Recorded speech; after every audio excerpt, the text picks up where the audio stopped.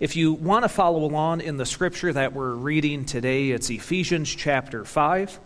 Ephesians 5, and we're going to be looking at verses 22 on down through 33. So Ephesians 5, 22 through 33, continuing our series here on Ephesians. We're going to be a few more weeks in that. Pastor Mark is going to wrap that up here sometime in the middle of next month.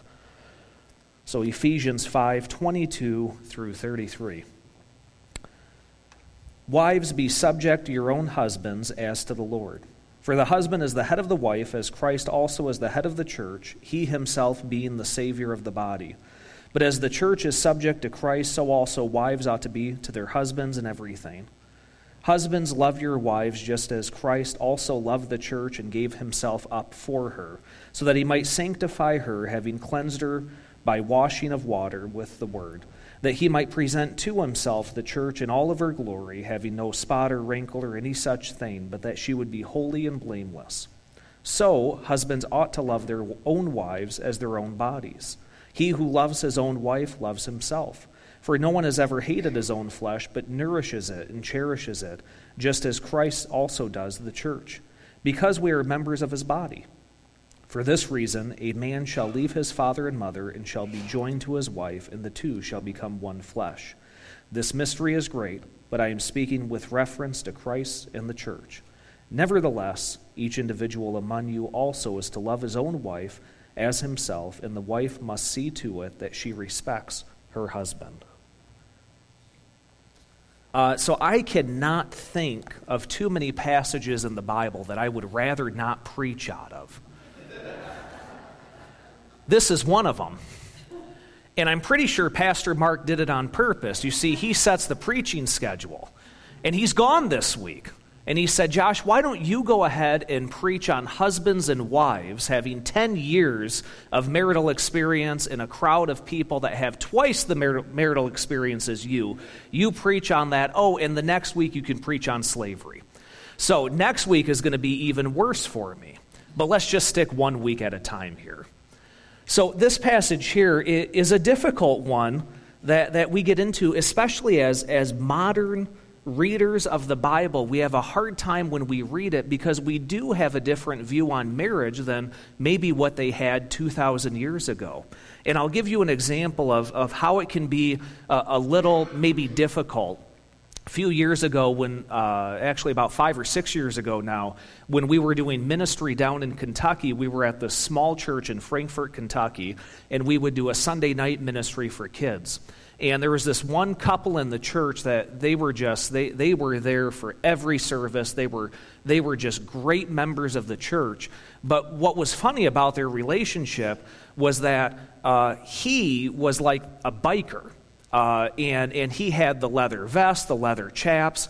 He put together a riding circuit with other Christian bikers in the community, and they would spend their Sunday afternoons just riding all around the land there. And so he would walk in on Sunday evenings with his biker outfit. Sometimes his bike would be parked out in front of the church, and his hair would be all messed up. And you know, he was just one of those guys that would walk in, and you just knew he was a biker.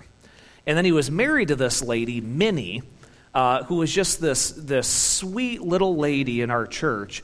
And she had a degree in theology. And she was one of those ladies in the church who I knew more about the Bible than I did. You know, here I am going through seminary, learning how to be a pastor, and she was the kind of lady that before I would preach in service, I'd walk up and say, "Hey, Minnie, hey, what does that mean?" And she would tell me, and she would say, "Oh, well, that's, you know, this or that, and that's connected to this passage." Okay, I got it right. Thank you, Minnie. So she was somebody that I was always nervous to preach in front of. And so here you had this biker and a little theologian that were married together. And one evening they walked into the church, and they were kind of arguing, not like an actual argument, but they were going back and forth. And Dave said, "Pastor, can you settle something for us? Does it say in the Bible that a wife should submit to her husband?"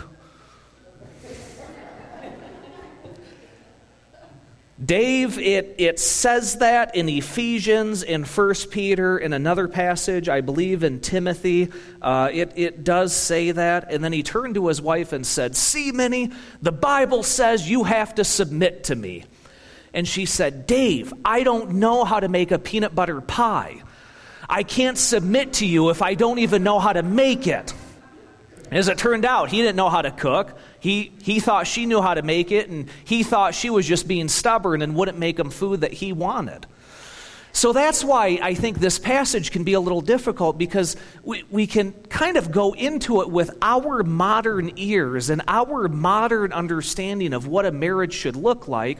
But the problem is when we do that, we're bringing our own sinful nature into the Scripture and saying, see, it says that you're supposed to submit to me. And then a wife can also shoot back and say, well, hey, it also says you're supposed to be sacrificial. Where's your sacrifice?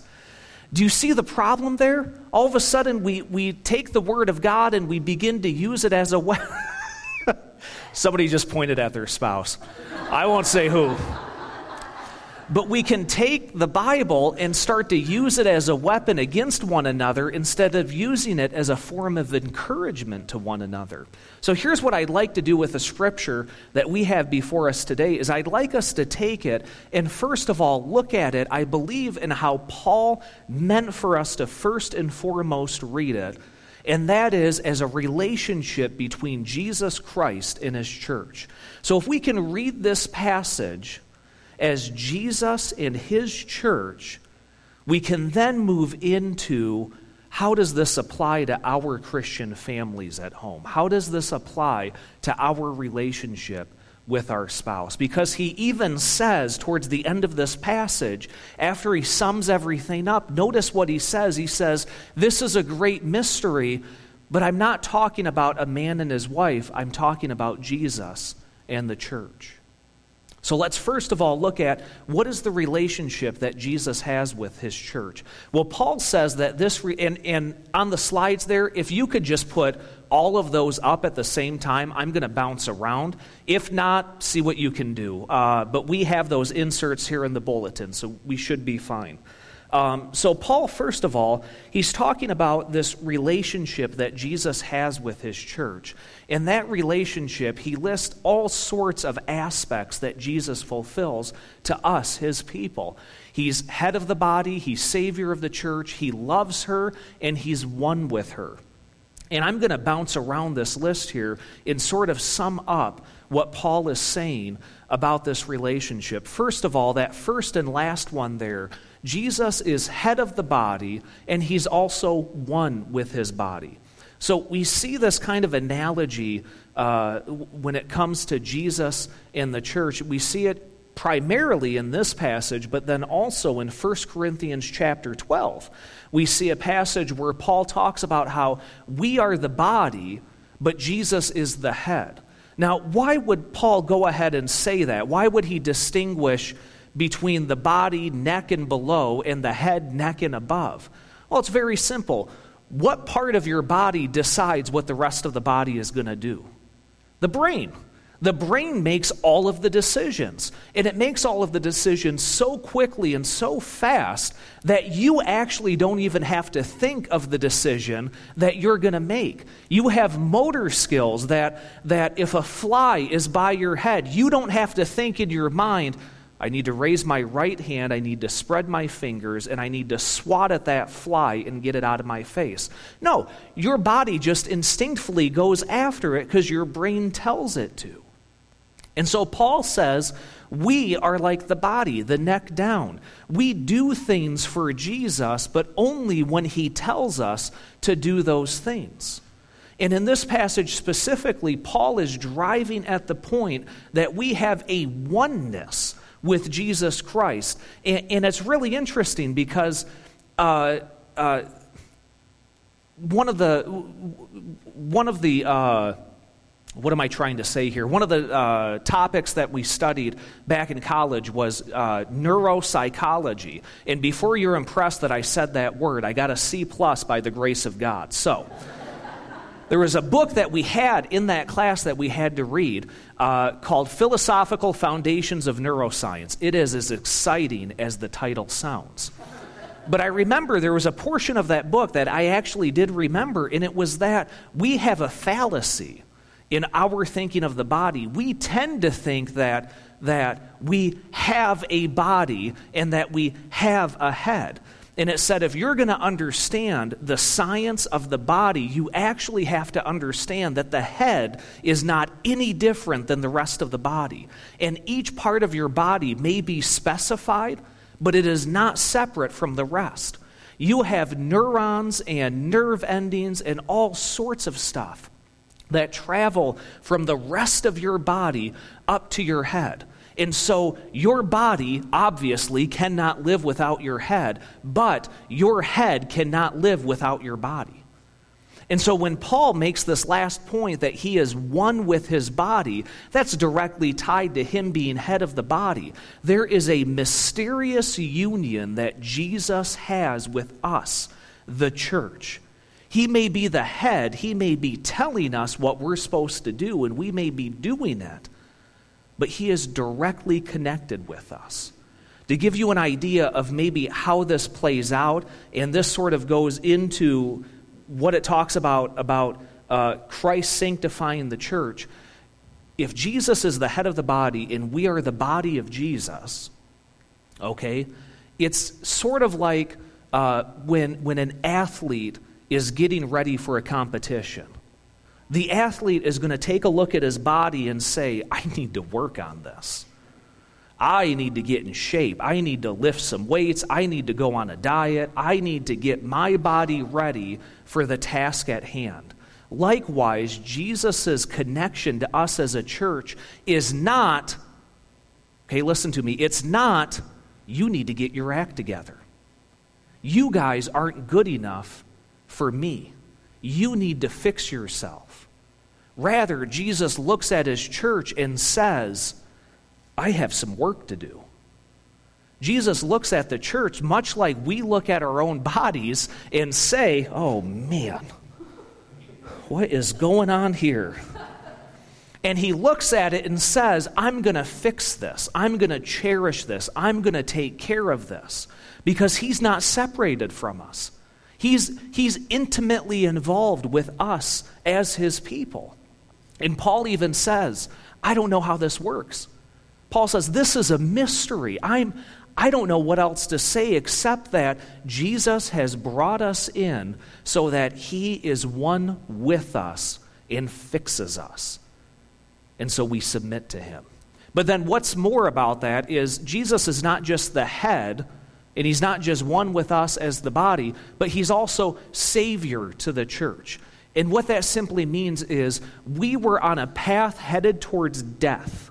We were on a path of sin, and we were going to die. We were already spiritually dead, but we were also headed down a road towards hell that would be eternal death.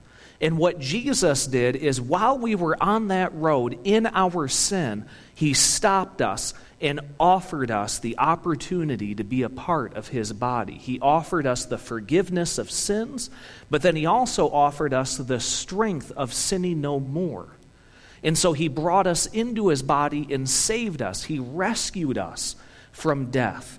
The best analogy that I think Scripture can give us is if you go back to Exodus, when God's people were slaves to the country of Egypt, it was God who rescued them from slavery. He brought them out from a position of death, a position where they were doing work for the Egyptian authorities, and they were doing it so that they could die. Egypt put them in slavery so that they could get rid of the Jewish people. But God rescued them. And as you look throughout the Old Testament over and over again, as God reminds his people of their salvation, he says, I am the God that brought you up from the land of Egypt and brought you into a land flowing with milk and honey. God reminds his people over and over of this. And what Paul says is we as Christians are the same. We've been brought into that salvation that has rescued us from death, forgiven us of our sins, has given us the power over sin and death, and now we have life. So there's a oneness that we have with Jesus. There's also a recognition that he is our Savior. And this is all because he loves us. Jesus loves you.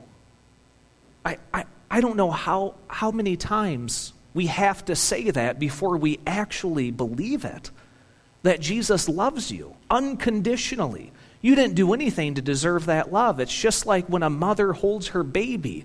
There's a love there. There's a connection that happens where there's just intense love. That baby didn't do anything to deserve that love. I know because I've held 3 of my own. But God holds us and loves us, and he's brought us into that family. So there's this unconditional love that he has, but how he's demonstrated that love for us is he's made sacrifices for us. We just got out of the Christmas season.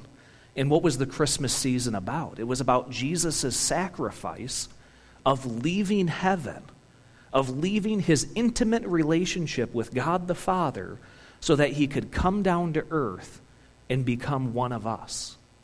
That is a heavy sacrifice that he made, because when he looked down at us, he said, I love them so much, I want to be one of them so I can save them all.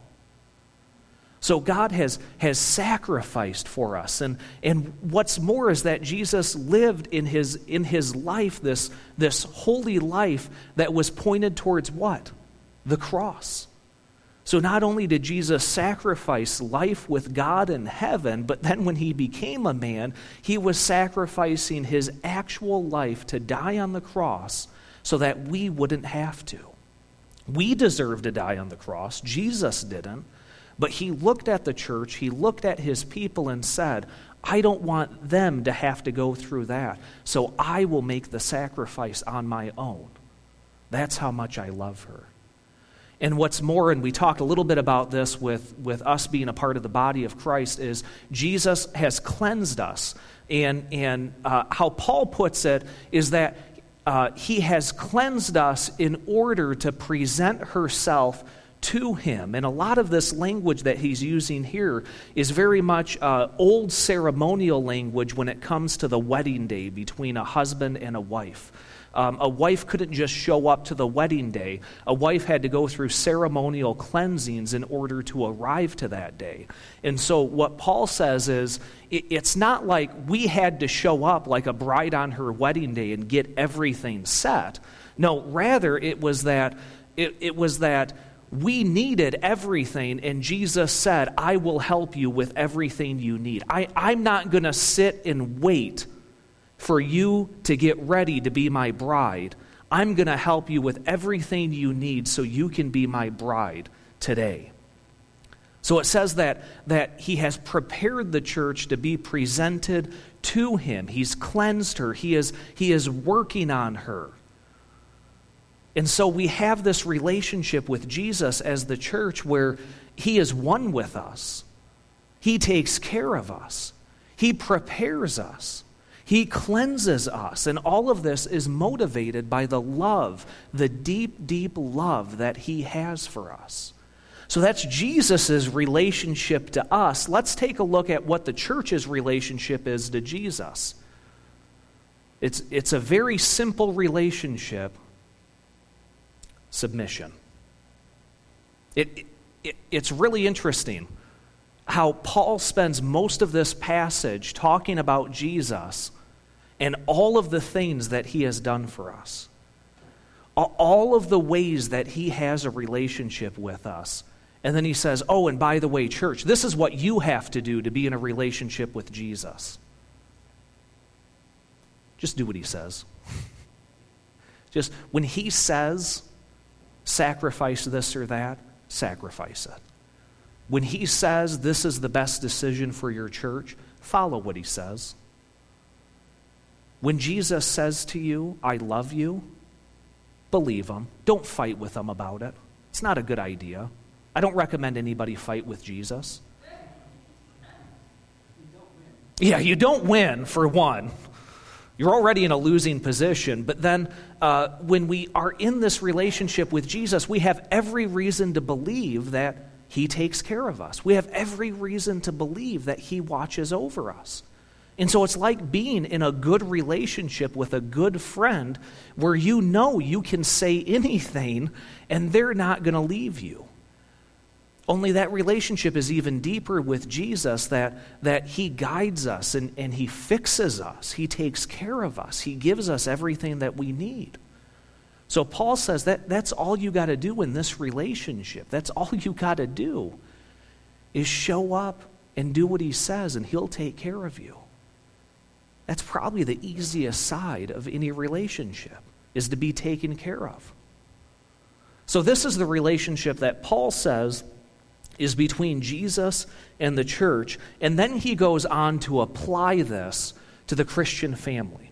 He goes on to apply this to what a husband and wife's relationship would look like, and he sums it up in the last verse. And his summary is really interesting because he spends several verses expounding on the relationship of Jesus and the relationship of the church and everything that Jesus has done for her and the only thing that the church needs to do. And then he sums up the Christian marriage actually in a really pithy way, a really small, I don't want to say insignificant because it is the Word of God, but comparatively, it's really not much. He says, in your Christian marriage, wives, respect your husbands. Husbands, love your wives.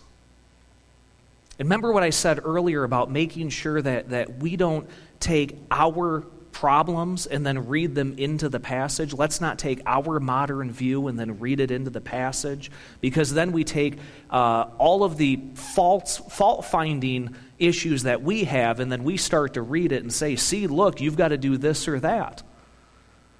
So how do we come to this passage and read it correctly? Well, first of all, and I already said it, but I want to expound on it just a little bit more. First of all, don't bring into this relationship all of the bad relationships that you've experienced. See, that's actually one of the problems that we can have in marriages is you know, I don't know if you've heard this or not, but you've got problems. And I don't know if you heard this or not, but your spouse has problems too. Nobody said amen after that one. We come into a marriage imperfect. We come into a marriage with baggage, with issues. And one of the problems that we do have in marriage, and this is social sciences have found this just through research and studying. Counselors will say this. Sometimes we enter into a relationship and we think it's the other person's responsibility to fix the problems that we have. And so we enter into the relationship willingly putting our problems onto the other person, thinking they can handle it, not realizing that they've also entered into the relationship, hoping that you would fix their problems. And so the problem with that is if you take that and try to apply it to Scripture, here's what you end up having. You end up having a husband that looks at his wife and says, the Bible says you have to submit. So I'm making a really bad decision for our family, and you're going to go along with it, and when it blows up in our faces, I need you to pick up the broken pieces. Does that sound like maybe something you've been through once or twice? Or sometimes a wife can enter into the relationship, and she can say, well, it would be easier to respect you if there was anything respectable about you. By the way, this has never been said in my marriage. But we can walk into that marriage arrangement and we can take the Scripture and then say, well, this is what the Scripture says, and we can begin to use it as a weapon. But what does Paul assume about our readers here today, us, that we're Christian? He assumes that we're already in a loving relationship with one another. He already assumes that Jesus Christ is the center of our relationship, just individually, and then he already assumes that in the marriage relationship, Christ is the center. And so he already assumes that we are submitting to one another as unto the Lord, as the previous verse said. We talked about that last week. We're all called to submit to one another. But then we're all called to love one another. We're all called to have sacrificial love for one another.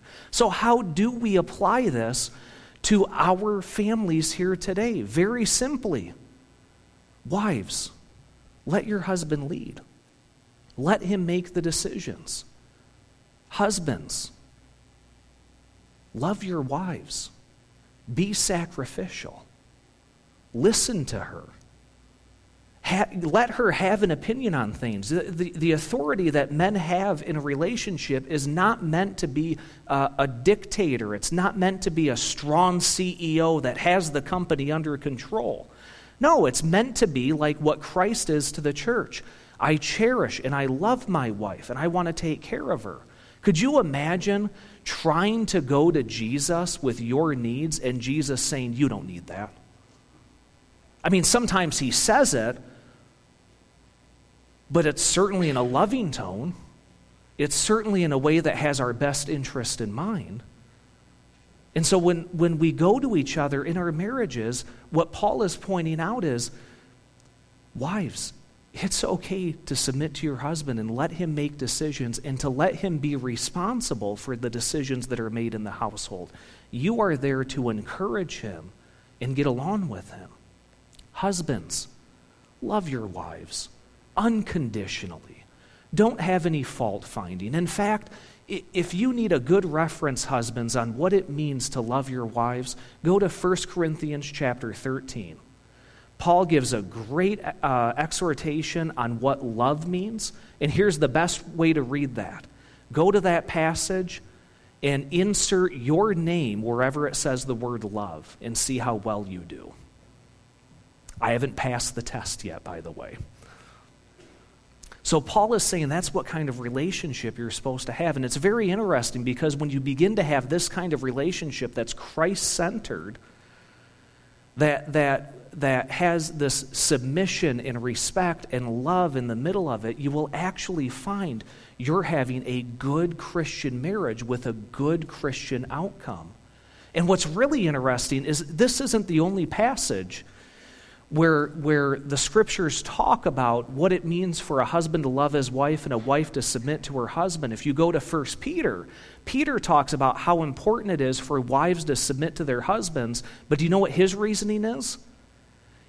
He assumes that their husbands aren't attending church, and he says if you submit to them, they may convert and believe in Jesus Christ. That's a good reason. And whenever it's talked about for husbands to love their wives, it's always in relationship to how sacrificial Jesus' love was for his church.